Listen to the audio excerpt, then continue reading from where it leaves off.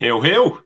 Good afternoon, folks, and welcome along to the Endless Celts Rewind Sunday Supplement Special. Now, if that introduction doesn't whet your appetite for the best club tournament in the world, I don't know what will. But welcome along, guys. And my name's Anthony. I'll be in the host chair today, joined alongside our usuals, captain of the ship, Stephen, and our resident Michelangelo, Ross Muir. How are we today, boys? All good, man. That intro was unbelievable there, like. Superb, and it just like took me back, man. Back to when the Champions League was like a bit more open to other teams rather than just the probably usual final six that you get. But still glad to be in it. Yeah. Those intro graphics are probably one of my favourite, like because it's a wee bit more bland now, isn't it? They don't really have like the wee vignettes of players and whatnot as they do now, but that was one of my favourite opening title ones, I must admit. Takes you back, as I say. Oh, aye. So, Ross, our first Sunday supplement show with a panel. All we're missing here is some croissants and some Neil Ashton, and it would just be like we're live on Sky Sports. Aye, I've got the Scotsman sitting at the side of me there. Well, no colour ink was used. Like your good self, I was out last night having a few bevies, so I've not made it along to the paper shop yet to go through all the front pages, so we'll skip that usual. And we'd probably be getting done for copyright anyway if we did. But, so essentially, guys, this year we'll be competing in the Champions League group stages for the 11th time, first time in 5 years. So ahead of that, I just thought it'd be a good idea to take a wee trip down memory lane and look back at our adventures in the tournament in years gone by. And today is episode 1, so we're going to take you right the way back to where it started, season 2001-2002, Mark Linnell's second season in charge. And it's a tale of former heroes and hoops coming back to haunt us, dubious penalties, and of course defeating Juventus by the odd goal in 7 in what is a lot of people's favourite ever night at Celtic Park. And but before we go through all that, as you were saying, guys, about just being back in the tournament, it maybe isn't, it doesn't whet the appetite as because it's not as open as what it used to be. I'll come to yourself first, Stephen. But there's no doubt when you see our name alongside a lot of the other big boys and the music hits at Celtic Park, there's no other place in the world like it, is there? Well, when the music hit in our intro, it brought tears to me. I was like, I don't know what was going on in this. It was so emotional. I think Ross is right, and yourself, Anthony. It brings you right back. It brings me back to sitting in my Uncle Noel's house and my granddad watching Champions League football, and you see the likes of whoever it may be, Juventus, Barcelona, Real Madrid coming up in the titles and all them famous players. And I think you're right. The Champions League now, we all know, is geared towards the bigger clubs. I mean, England have 4 spots. The Liga have like 3, and it's a bit unfair. It should be for champions. And the fact Celtic are in it, the coefficient that we've done over the last couple of years has been fantastic to build that back up again. And hopefully it continues in that trend and we get access to the Champions League group stage going forward. But it just brings it all together. I mean, Postecoglou always says it. He wants to do better and be better. And Celtic in the Champions League is where we belong. I know some people may question if we have the squad or capabilities to compete in it, but just get the foot in the door. Finances will come with it. I know people say finances, blah, blah, blah, but it's a part of the game now. And just being up there with the big boys at the table, it's just fantastic, and I absolutely love it. Love that intro by John, by the way. Well done, class. Oh, he's some boy on the old setup, isn't he? Yeah, he's brilliant. Ross, just again ahead of this year's tournament, is there anyone in particular you would fancy in the group stage? Would you prefer a more glamorous group, or would you prefer ties that, shall we say, might be a little bit more negotiable, that could perhaps see us advance into the latter stages? I think if we didn't get a Real Madrid or a Liverpool, because we've not really had them in the Champions League, if we didn't get one of they two, then I would rather get a more favourable group. But I mean, Bernabeu in the Bernabeu, Celtic in the Bernabeu, and that away strip under the lights, that's exciting. Oh. That would be beautiful. But I would love to get Real Madrid. We've had Barcelona, etc. down the years. I would love to get somebody like that. And I've always had a soft spot for Real Madrid, so it would be nice to see my favourite team playing them. Well, that's it. I mean, it's like we've never. It's the one kind of A-list team that our generation's not really seen, obviously, but we played them back in 1980. Like the older fans will remember it as the Johnny Doyle game. We won 2-0 at Celtic Park, but then lost 3-0 over in the Bernabeu. And obviously, for the fans that are even older or maybe remember when we played them in Alfredo Di Stefano's testimonial the week after triumphing in Lisbon.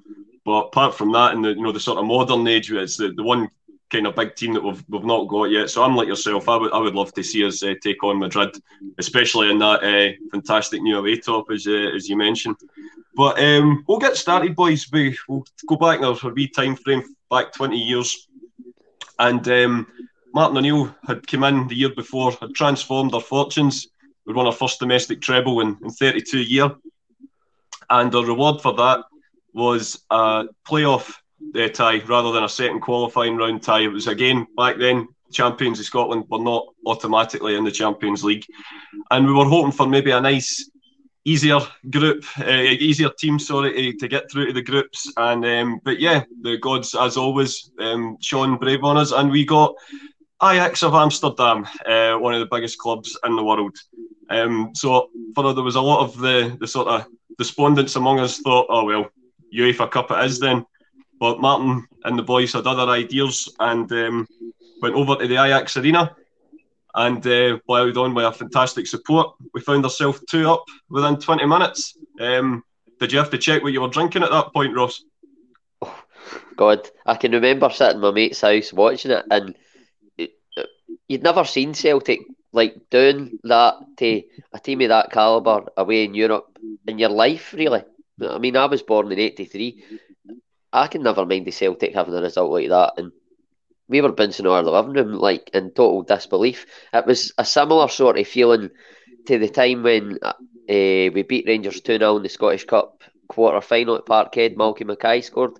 We'd scored 2 early goals in that game, and again, we were used to not ordinarily beating Rangers, and we were 2-up, and again, couldn't believe it. It was a similar feeling, and that was, for me, and I think every Celtic fan will probably agree with that, that was when Celtic arrived on the European stage again and came back.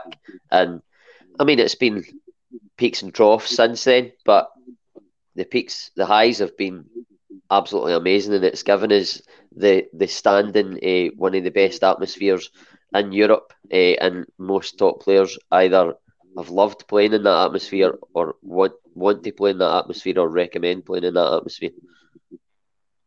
Absolutely, and it was certainly the springboard, to say the least. But Ajax, as they do, came back into it, Stephen. Shota Arveladze, a guy we got to know a hell of a lot more just that autumn. Scored, I believe it was actually his last goal for Ajax before he moved to Rangers, but he brought them back in just before half time, and we thought, perhaps normal service is going to be resumed here. Martin was having none of it, and Chris Sutton, in probably one of his best ever games, and there was plenty to choose from, but that's right up there that night. He scored with an absolute rocket of a diving header in the second half to make it 3-1, which, 3 away goals we could never have dreamt of, and it stood us in good stead for the return leg. I mean, see, for me, just a full disclosure for people watching, these are games I have to look back on because I was only 6 when these games happened. But again, history of Celtic Football Club, something I love looking at and watching and learning about. But the games itself against Ajax, as you said, we're never really kind of give a gift or a charm to get through to a group stage competition. It's always a tough fixture, regardless of what competitions it's in. Ajax, I used to be one of them people when I was younger, looked at badges, on the screens when you seen the scores go down.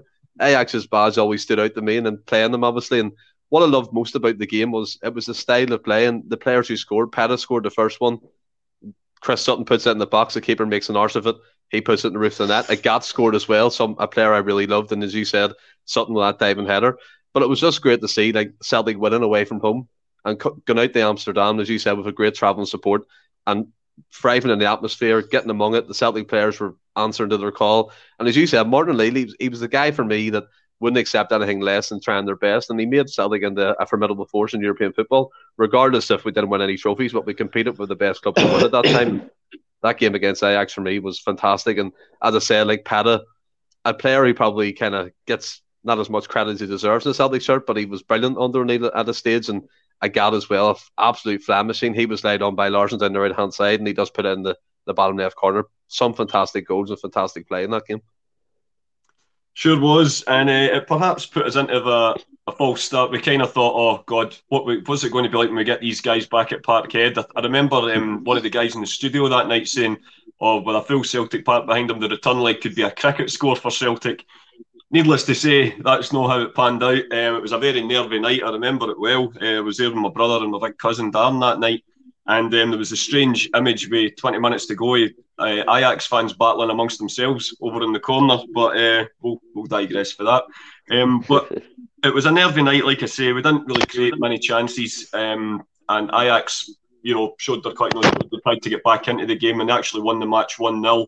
It was Wamberto that scored just on the half-hour mark. It was a good one-touch play and then just dinked it over Rab, Douglas and goal. But they didn't, to be fair, they also didn't really threaten much after that. And I think perhaps the frustration amongst their fans kind of spilled over when it became quite clear that they weren't going to break Celtic down and it was going to be us boys in the group stages. And that it was. We were drawn in Group E alongside Juventus, Porto, who would become familiar foes in the years ahead, and Rosenborg, featuring ex-Celt Harold Brattbakk. More on him later. But yeah, it was just an incredible achievement. And Martin O'Neill even said it. He says, obviously, when the group stage happened that year, him and Henrik went out to the draw personally because Henrik had the small matter of the European Golden Boot Award to pick up. So it was, needless to say, a good time for all concerned. Our opening match was meant to be a home leg against Rosenborg, but due to the 9/11 atrocity, the match was actually postponed. So our first fixture was a nice, easy trip away over to Turin into the old Dele Alpi to face Juventus, the wise old lady, or as some of us would call them by the end, cheating bastards.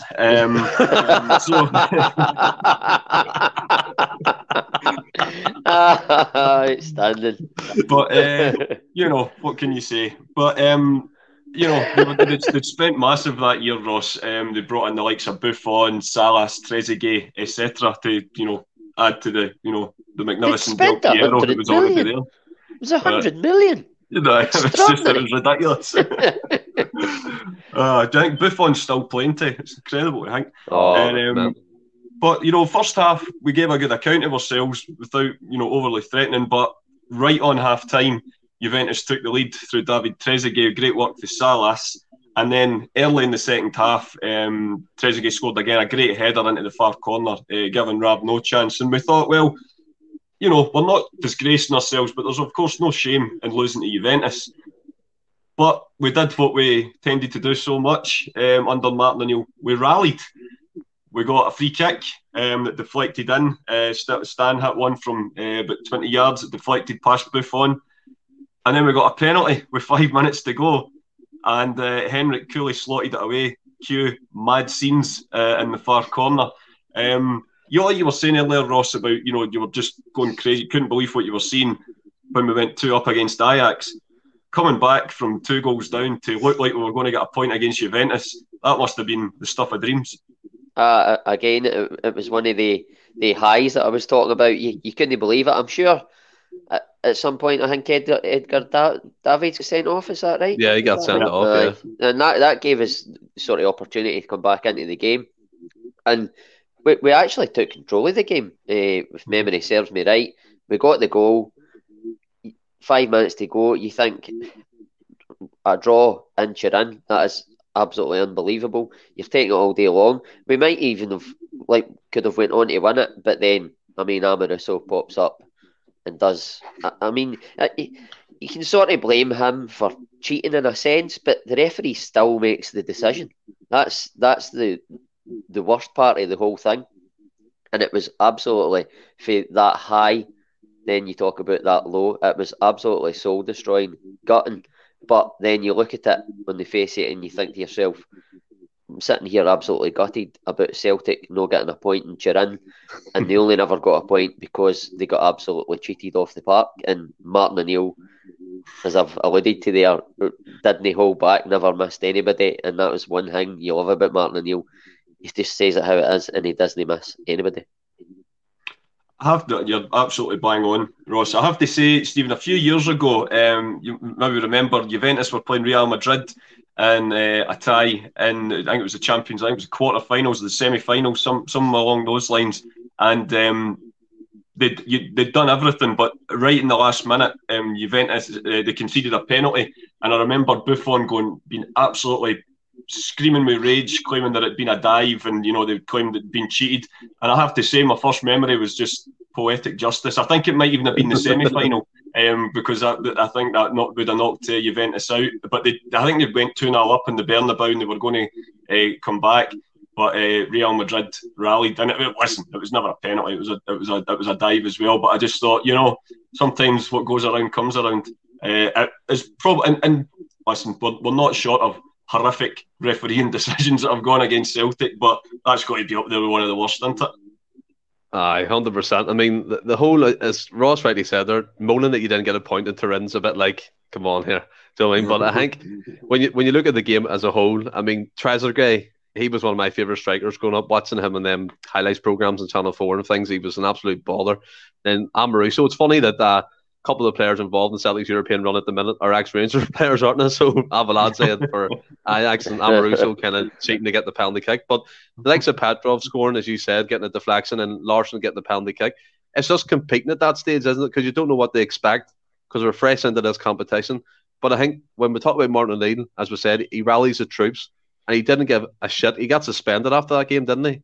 Because he moaned about the officials and things. So he didn't care. He was there for the team. He wanted Celtic to do the best. And I think we did. And you're right about Buffon. I think that was his first European game for Juventus against us at Turin. So, I mean, they get that against him with Real Madrid. A bit of karma, as you said, a bit of justice coming to fruition there. And the fact he's 43, he's still probably trying to repay that at Parma. But I think, for me, Celtic in the Champions League, they have to compete against Juventus, probably one of the best club football teams at that time around. It was fantastic to see that fucking Edgar Davids and the Del Piero and Trezeguet and all them types of players. So just to see Celtic on that stage for me was absolutely brilliant. Yeah, I think it's quite. Del Piero, he definitely would have been a contender on our World 11. A few weeks back, it's definitely one of the players that didn't quite make it. Don't get him started. 4.5 hours. Need to go back to make the final cut. But yeah, it was a good night that. But we'll say no more, Stephen. I know you took a bit of stick that night, but I did. Took a lot of stick. Swiftly move on. So our first ever home leg in the Champions League took place a week later at home against our soon-to-be regular opponent FC Porto, Ross. And a good pal, Tom McGinley's watching. There's a bit of facts for you. Rab Douglas, Bobo Balde, Johan Mjällby, Jos Valharn, Didier Agat, Neil Lennon, Paul Lambert, Stan Petrov, Bobby Petta, Chris Sutton and Henrik Larsson. That was the first home Champions League team to cover Celtic in the group stage. And we came away with a 1-goal advantage despite having Martin in the stands. And that was the night where, it was a corner kick, and Henrik, instinctive as it was when the ball came loose, he stuck out his foot, and it was too strong for Vita Baia to keep out. Porto came back into it and kind of dominated the second half, but we were off and running. And after 2 games with 3 points on the board, not too bad at all. Are you talking to me, Anthony? I can't. There's some sort of sound coming through. I can't hear you right. Well, I'm a bit of sound issues there. It's all jumpy in that. I got the gist that you're talking about the Porto game. I was at all the home ties in that campaign, and I have to admit, I had to look back at the games because I had very hazy memory. But Celtic at home, I mean, obviously that was the first game, so you didn't know at the time, but they were like a really dominant side at home in the Champions League at that time. I just think it's because they were so big, and then they're a big team, big physical team, and European teams just weren't quite used to it, and they couldn't, between that and the crowd behind them, they just couldn't handle Celtic, and they were a strong team defensively, and teams that, like, I don't think Celtic absolutely dominated teams and played them off the park, but they were strong defensively, and teams just couldn't break them down. Ajax found that out, then Porto found it out, and it was a really good win, and it got us off and running. It sure did, and that was one of the great things about it. Stephen Ross alluded to it there. It sort of became the template for the European atmosphere at Celtic Park on a Champions League night. It's the legend was kind of born that night, and it still exists to this day. Celtic Park on a European night, nothing even comes close to it, doesn't it? No, you're 100%. The atmosphere still exists, but the fortress that Martin O'Neill built and managers after him have kind of gone away. There's teams that come to Celtic Park now and get results. You're like, what's going on? But back then, we were absolutely fantastic at home. And I think the defence was a big part of that. You had Phil Heron, you had Mialbi, you had Bobo Baldi. Big units, 6 foot plus guys who defended the box well. Could play football a bit too, let's be honest. And it's Martin O'Neill based it on that, like a 3-5-2 with Peta and the Gat or whoever it may be on the left, sometimes McNamara and things. But it was just fantastic. And the goal itself, Larson, poacher, when I was listening back to the highlights, the commentator referred to him as the poacher's best or poacher's finest or something. The ball came loose in the box. He swiped it in with his right foot. He missed a few chances that night from what I can gather. A couple past the post and a couple flashed past the keeper and things like that. But just to get that win in our first home game, as you said, built that foundation for the years to come into the final in Seville, right up until Martin O'Neill left, that kind of legacy, that kind of fortress. The teams were actually afraid to come because Ross is right, albeit we didn't dominate things, but the physical side of things I think we did sometimes, and I kind of Ajax found it out. We imposed ourselves on them. And then you got Lennon, you got Lambert, you got Petrov, and by the way, Petrov played some fantastic games in Europe. I was looking back, and he was instrumental with the most of them victories. And what a guy, what a player, and it's great to see him recover obviously from his illness of things, and he's in the Celtic Masters team at the minute. But all in all, the start off with that win, to build the foundation was fantastic against Porto. It sure was, and we followed it up a week later, Ross, with a home tie against Rosenborg, the rearranged tie, which was meant to be the opening game of the group. An early free kick from Alan Thompson gave us a 1-0 advantage, which we held on for the full 90 minutes. So 3 games played, 6 points on the board, top of the group. We're absolutely cruising. Aye, it was great. I mean, Alan Thompson's goal that night, it sheds the one he scored in the UEFA Cup at Anfield. Just played it low, the wall, it sort of jumped, but it was actually a poor wall. It went right through it. But just done what Alan Thompson done. He scored in big games, and again, that night was no different. And again, Celtic didn't get broke down. They kept a clean sheet.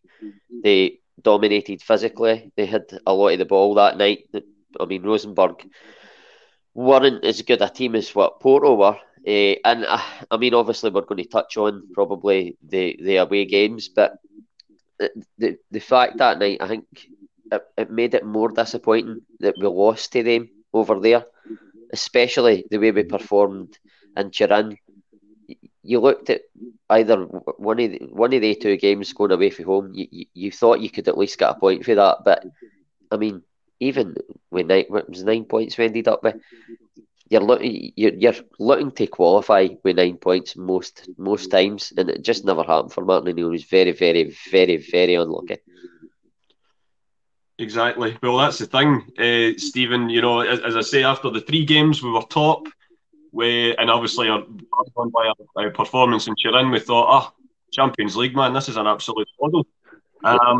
As Ross alluded to, we were brought back crashing down to earth in spectacular style in the following 2 games. The first one over in Portugal, we played Porto in the away leg, and we were 1-0 down within 60 seconds, and it could have been a lot more. To finish 3-0 to Porto, it could have been any scoreline that night. And just like we said, the home leg sort of became the template for our home forum for many years. That was really the beginning of what became a long poor series of poor results and poor performances away from home in the Champions League. But not only that, but the result that night put us back down to 3rd in the group. So it's going to be more difficult to try and qualify for there. But like I say, it just became the usual story in Europe become. Yeah, I mean the home form, as we discussed there previously, was fantastic, but Celtic away from home were absolutely shite. And I don't know what it is. It's like a mental block. It is. I mean, you're going to like Rosenborg, you get beat. You go to Porto, you get beat. And I think Ross, you're 100% right when you say you expect at least a point from one of them or a victory, even because we play so well in the home leg. We go away from home and we collapse. I don't know what it is. It still kind of continues, although we have improved in recent years in the Europa League and things like that, getting results and kind of competing again. But up until then, it was absolutely abysmal. And not to even mention our knockout run at the minute. I think it's like 2004 since the last one, a knockout tie, you know what I mean? So it's in that way, it even adds up to that. But just to touch upon the Celtic 1-0 game against Rosenborg, I think in the commentary I was listening to, Sven-Goran Eriksson was there watching Chris Sutton to get called up to potentially get called up to the England squad. It baffles me to this day how he didn't get more caps than he did. I know he discussed it previously that he refused to play in the B team or the C team or something like that, but a guy, he was brilliant in Europe. There's some of the play he did was fantastic. And then we'll go to Porto, as you said. we get smashed 3-0, which is kind of role reversal what happened in the home leg.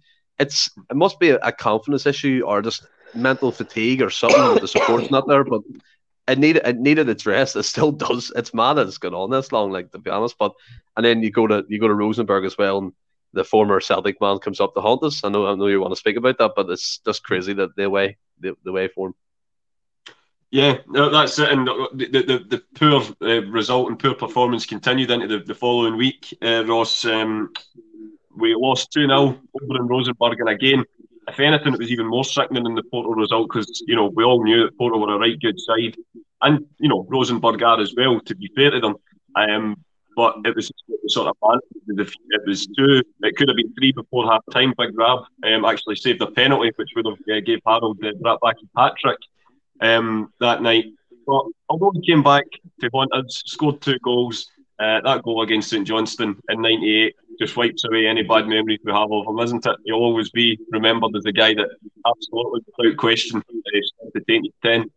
Aye. I mean, his time at Celtic wasn't absolutely littered with goals. He had. I'm sure he played a game against Kilmarnock where he scored 4, and you thought, right, he's going to kick on for this. Excuse me, but it just didn't happen. He done all right, but as you say, that goal to stop the 10 wipes everything away. But I mean, touching on that away performance in Rosenborg, that was probably more disappointing because that was the game on paper you looked at where you could maybe get something away from home. But once again, Celtic, I've got a tickle in my throat. Once again, Celtic, it's like it's like they forget how to play football because it's not even like they've lost and they've put in a good performance. They're an absolute shambles all over the place. The defence doesn't have a clue what they're doing. They lose an early goal or they lose a goal and they don't recover for it, and their heads just go. And they've done that for 3 or 4 seasons. They're still doing it at times now, and it was horrible to watch because you're watching them doing so well in the home legs and playing really well and being successful, and then all of a sudden a switch just flicks and they just, any confidence, any ability they had just dispersed. It was bizarre to watch, but like tough when you're like such a big Celtic fan. You want them to do well. What is it, though? Sorry, Anthony, but what is it, do you think, that causes it? Because I think you nailed it there. We go away from home, we end up an early goal down, and then we shit ourselves the whole game. Yeah. And it could be against absolute garbage teams. Like, we got beat by Lincoln fucking Red Imps as well. Let's not forget that. It just seems to be a fucking bad issue that Celtic have at the minute, and we can't shake it. It's crazy. And they're all different teams, different squads, different players, different managers, but yet that same thing in the back of the head. I don't know if it's because they've seen Celtic down the years doing it and something subconsciously. I don't know. I can't put my finger on it. If I could put my finger on it, I'd be employed by Celtic. But Well, you never know if we get allowed in with the fan media any point in the near future, Ross. You might be right up front and centre with Ange and tell him what's needing addressed. You never know. I'm stuttering my way through that. I think I would be quite starstruck in his presence. I have to say, yeah, I'd struggle. Even I would struggle to get the words out, I think. But yeah, so the Blackett 2 disappointing results left us in third position. The only saving grace was the result with the Juventus and Porto. It meant Juventus were already through, and it meant that Rosenborg were definitely going to finish fourth. So no matter what happened on the final night, we were going to have some European football to look forward to. And we lined up against Juventus at home on the final night, hoping to avenge for the travesty in Turin. And what unfolded, Ross, was a lot of people's, when they talk back, you talk about what's our favourite Champions League game or favourite game ever at Celtic Park. This one always tends to get an honourable mention. It might have been eclipsed now by Barcelona and along with others, but this one, it's right up there with everybody. It had absolutely everything. But before Lubo turned on the show, I think it's Lubo's finest hour in a Celtic shirt, and again, he had plenty of that. I think it was good. One of my favourite ever performances for Chris Sutton. Just absolutely ragdolled that Juventus defence the full game. But before we got our shooting boots on, we were stunned into silence by an absolutely terrific free kick for, as I touched on earlier, one of the greatest players ever, Alessandro Del Piero. Dead ball specialist, absolutely outstanding. I mean, that free kick, he puts it right across the goals. He puts it in the corner that you don't expect him to. Rob Douglas has got absolutely no chance. And he done that down the years. I remember he scored a goal against Rangers in the Champions League. He took it for almost sort of out towards the shy line. It was so it was beyond how the edge of the box for the Diaz. It was further down towards the byline, and he's curled it right over Andy Goram's head. God rest his soul. But he just done that time and time again. And I mean, Del Piero was one of my favourite players growing up, and it was great to see him turning on the style, if you like, against Celtic and putting them with the sword. But I mean, eventually we won that game, so it was good. But you could appreciate just brilliance, and that goal was sheer class. It really was. Maybe only surpassed by Naka's dead ball speciality a few years later against Man United. But of course, that'll all come in a future episode, of course. But sticking to the here and now, Stephen, as I say, 1-0 down. It's disappointing, but just like the current team that never stops, Martin's boys never gave up, and we turned the tie around before half-time. As I say, Moravcik just having the game of his life, twisted and turned Juventus midfield inside out, flung it across. Jos Valhaan was on the end of it, and it was level pegging. And then right on half-time, we did what we can only be described as sorcery. These days, we scored direct for a corner kick.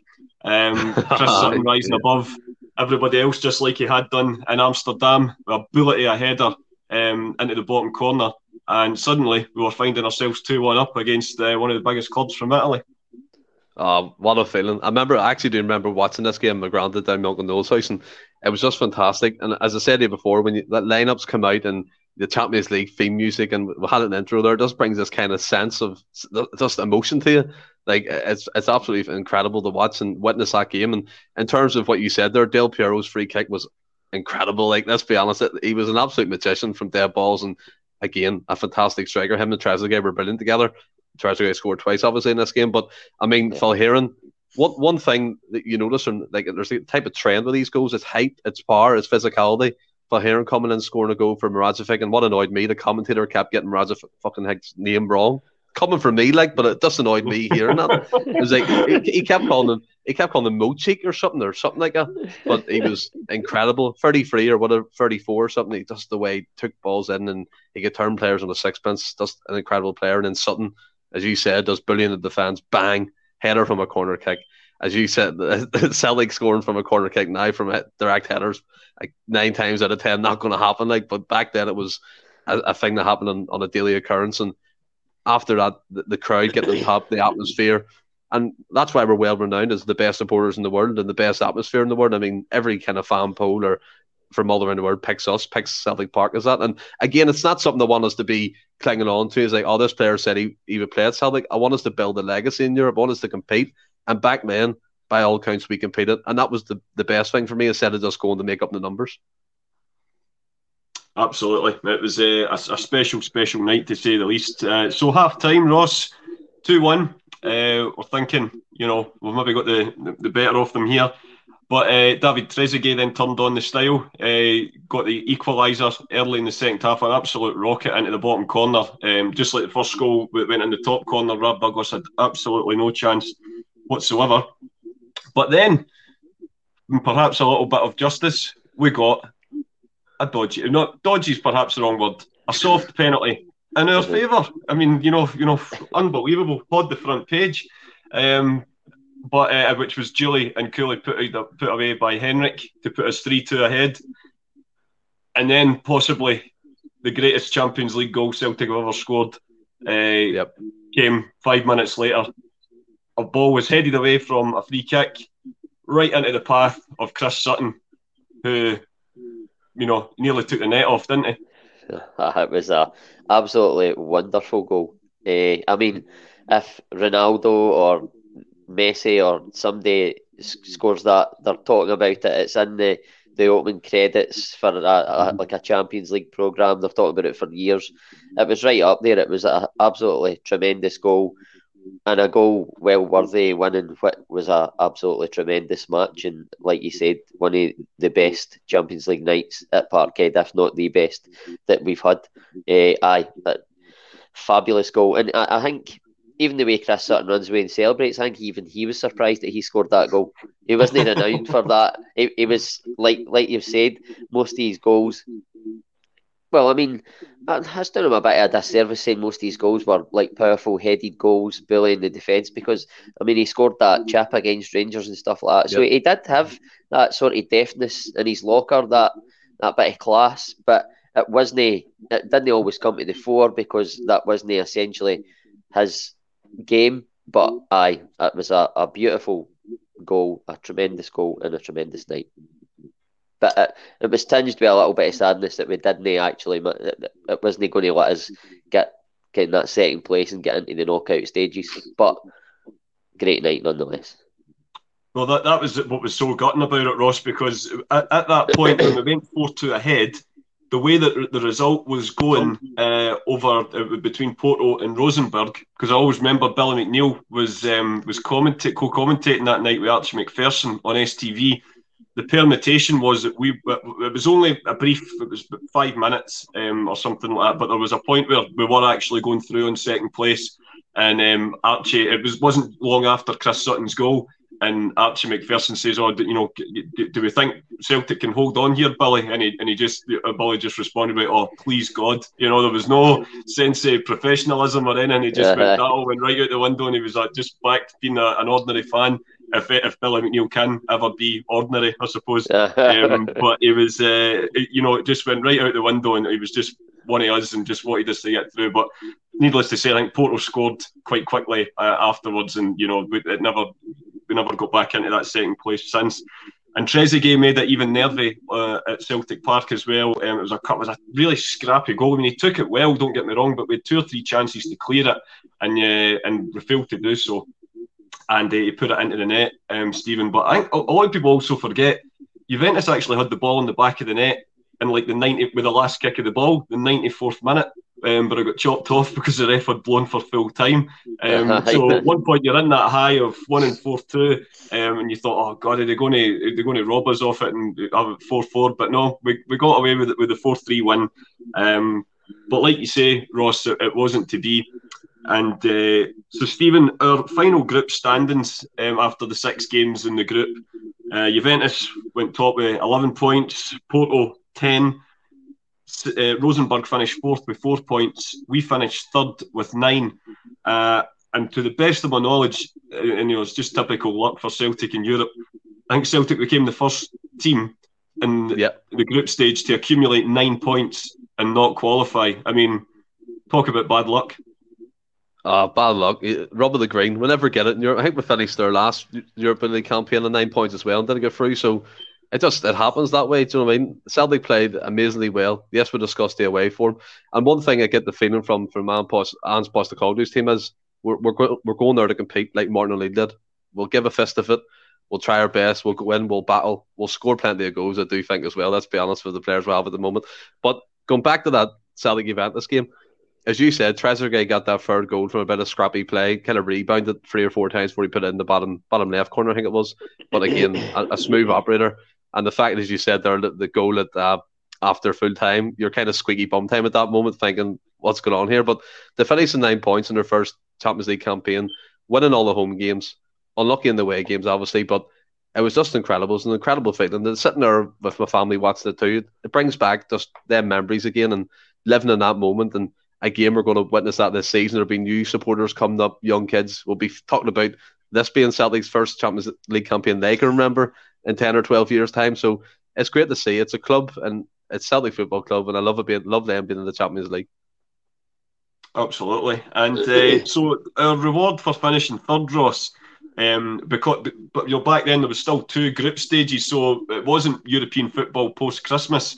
Because the second group phase of the Champions League kicked off pre-Christmas, so our reward for it was dropping down into the UEFA Cup, and we hope the gods might give us a wee favourable draw and help us compete after Christmas. But there we were, paired against Valencia, who'd been in the Champions League final for the previous 2 seasons, so our luck was really ways that year, wasn't it? But Big Rab Douglas had the game of his life in the first leg over there and kept the scoreline down.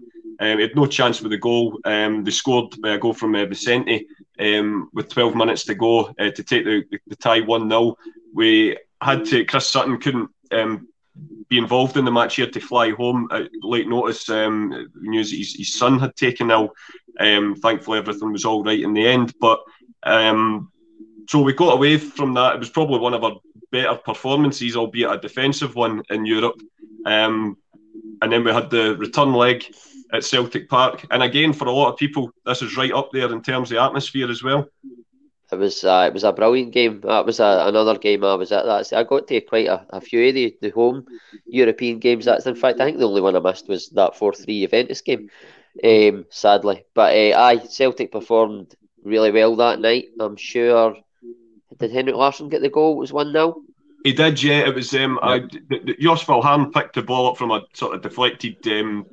It was a clearance from a corner, and he sort of just managed to get it through to Henrik, who was out on it was just right at the edge of the box, and he curled it low into the far corner. I mean, it was something special. It was an absolute great goal, and it was when he was going through one of his apparent goal scoring droughts, given that it had been all of 2 games since he'd last found the net, Crisis. Much to the delight of the boys at the Daily Record. But yeah, that's just typical of the nonsense that they guys printed on a daily basis regarding them. But it was a game where it was almost roles reversed. Celtic really took the game to Valencia that night, and it was the heroics of Canizares in the Valencia goal that stopped us completely turning the tie on its head.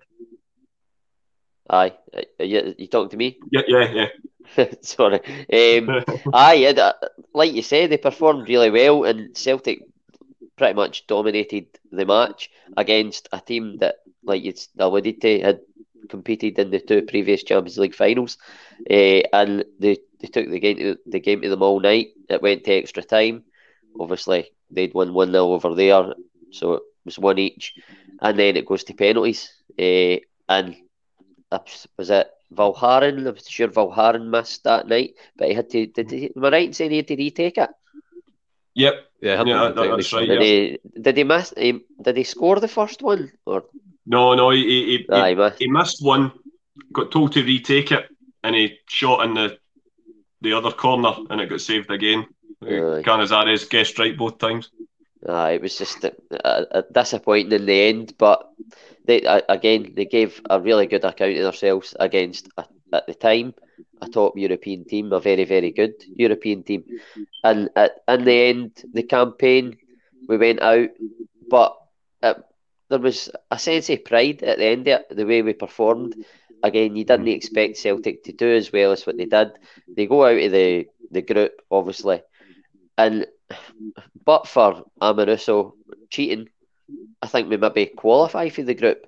Then we only get 9 points, and like you said, the first team not to qualify with 9 points. Again, I'm not comparing Celtic to Scotland, but they go out in a similar way to how Scotland sometimes go out in groups and tournaments gone by. It's just sort of, at times you feel like it's the Celtic way. They put us through the mill, through the ringer. But again, at the end of it was pride, and you believed then that if you didn't believe it after the Ajax away tie, you certainly believed that we were back on the European stage after that campaign. Yeah, we certainly were, Stephen. Yeah, as I say, coming to yourself, it finished 5-4 on penalty. I wonder what odds you would have ever got on Big Rab saving 2 penalties in the first 5. But it went to sudden death. We lost 5-4. As I say, it wasn't just Jos Valhaeren that missed. Of all people, Henrik missed his penalty as well, as did Stilian Petrov. And I think in an alternate multiverse, the ball's still to land. It wasn't Stan's. He had a fantastic tournament, don't get me wrong, but it was Roberto Baggio-esque, shall we say, when he tried to take the penalty that night. But like you say, as Ross alluded to, it was just huge pride from our debut season in the Champions League, and we gave a good account of ourselves in the UEFA Cup tie as well, didn't we? I think what it does, it builds that confidence. Is, as you said, like Ross, they competed, Valencia competed in European finals 2 years previous to that. We're there, we're competing, we're dominated the game against them, and their keeper, Canizares. I was going to ask you his name because I used to think he was an absolute world-class goalkeeper. He was fantastic. The bleached blonde hair as well. He looked a bit like Simon Jordan, the Crystal Palace owner. He's still got the blonde hair. But it's these games that build that confidence going into future campaigns, and we did compete. We were there, but didn't make up the numbers. We had some great results, and if Amoruso obviously didn't do his usual shite and cheat, and you referred to him as cheating, whatever, but could have got through. We could have gotten the rub of the green, but we didn't. The players did well. You have to think, you mentioned Rob Douglas. We didn't have any glitzy glamour names, maybe apart from Larson, but everyone else was just a player we have, and Martin Lee moulded into these fantastic footballers for us. A Gat for 50 grand. Pettit didn't get a look in before he was playing. The NFL here in Mialbi. You go through them all. They all played fantastically well. We give a good account of ourselves, and most importantly, we were back in the European stage. We have one authentic star above our crest, which deserves to be there. And which is for now me, fucking silver. There's a thing, Roscoe. It's black on this one. I'm like, just stick with gold, man. Do you know what I mean?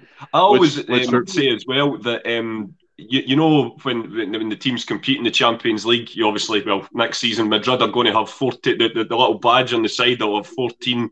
Liverpool have 6. AC have 7. It frustrates me why we never wear one with just the one above it. So the whole point is that it's like it's like a Super Bowl ring, really, isn't it? It's like if you've won it, you should be flaunting it at every given opportunity. But whether you have to win it multiple times to qualify for that, I'm not sure. But it was definitely, like you say, Stephen and Ross, it was just great being back. 2 years previously, or just even a year and a half previously, we were getting knocked out the Scottish Cup by Inverness, and the place was in the absolute doldrums. And what Martin O'Neill did to transform that club, I think it's still being felt today. It's why he's still probably my favourite of my generation. In times, I think Martin still just eclipses everybody else. I adore him. Everything about him when he comes back for his guest slots on Sky and stuff, you could just sit and listen to him all day. It's the fact as well that he's funny. He can he's put just people, absolutely brilliant. He can put people in their place. Remember that famous clip with Cannavaro and another player, and they were talking, and he was like, "Have you won Champions Leagues and all that?" He's fantastic. His banter, he's witty, and the time when Celtic were lifting the trophy in presentation day, Postecoglou walks over behind him, puts his arm around him like they were best buddies, and I think that's why we're banning the Postecoglou, because he reminds us of Martin in a way. Obviously, two different styles, but they're there for the club. They want the club to do well. They're not bullshitting. They're not telling us lies. they're forward-thinking managers, and Martin O'Neill built that, as you said, that kind of base for future European competitions to come. And what a manager he was. Absolutely, I'll second that. I shall second that. And by the way, Anthony, sorry, Ross, on you go. Sorry, I was just going to say, you sort of alluded to the fact that Celtic were getting knocked out the Scottish Cup of Inverness a year and a half before that, and not last season, sorry, the season before, we were getting knocked out the cup off another Highland team, Ross County. So hopefully, if it goes the same way, we're in for a hell of a ride in the group stage campaign this year. Absolutely. You're absolutely bang on the money. I mean, that day when we lost the county, it's the day that when we look back, that's, we love him to bits. That's probably when Lenny should have either walked or been removed that day. The season was probably still salvageable at that point. But alas, hindsight's a wonderful thing. And like you say, as we've discussed plenty, if we'd known then what we knew then, it would definitely would have taken it, because last season, the comeback, everyone loves a good comeback story. It was just incredible last year, and hopefully, like you say, Ross, we're going to be in for something quite similar in this year's tournament. But just to kind of wrap things up, boys, as I say, the following season is going to be an episode all on its own, because although it wasn't a Champions League season, unfortunately, thanks to FC Basel, I think we all know what happened after that. But that is for a whole another series. As I say, we're going to be just going through. We've got 10 seasons in the Champions League to look back on, including today's one. We're not going to be too rigid with the schedule. We certainly can't do one next Sunday, Ross, because me and you are away getting melted at Jerry Cinnamon. But, whenever there's going to be a few years available, we can go back along memory lane and look back at our times in the Champions League throughout the season. It might even be, once this year's tournament's underway, we'll still be doing these, but we'll hopefully get all 10 seasons maybe wrapped up by Christmas time or something like that. But the next season that we were in, that will come up, and we'll let you know when it's going to be on, was 2003-04. What turned out to be Henry's final season at the club, and some great memories from that to look forward to as well. But I think, if I'm remembering correctly, it's you two guys and Franco that are back on tomorrow night with the regular show, looking back on the result last night and looking ahead to all the latest transfer news, etc. Yep, me, Ross and Franny will be on 8 o'clock live on YouTube. And I can just say, there has been some interaction in the comments today, but obviously Sunday people are probably still melted and hungover, lying in bed, but there'll be loads of people catching up. It's been a fantastic show, and listen from the start. It's been really good. The intro as well. The chat's been amazing. Anthony, cracking job, buddy. Thanks, mate. Would you say, Ross, it was a fantastic intro and then it went all downhill for there? Absolutely not. No, it was a good show. I've thoroughly enjoyed it, and it's nice to just look back over old games. A wee bit of nostalgia is always good for the soul.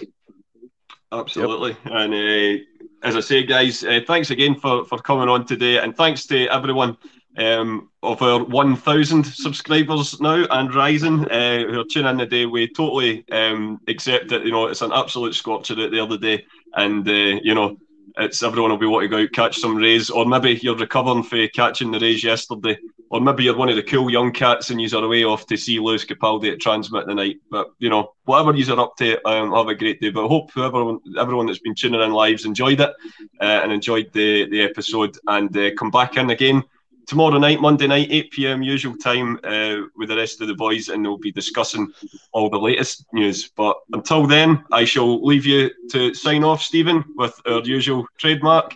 And thanks again, guys. Cheers. Tell everyone who was watching, stay well and keep safe. Hail, hail.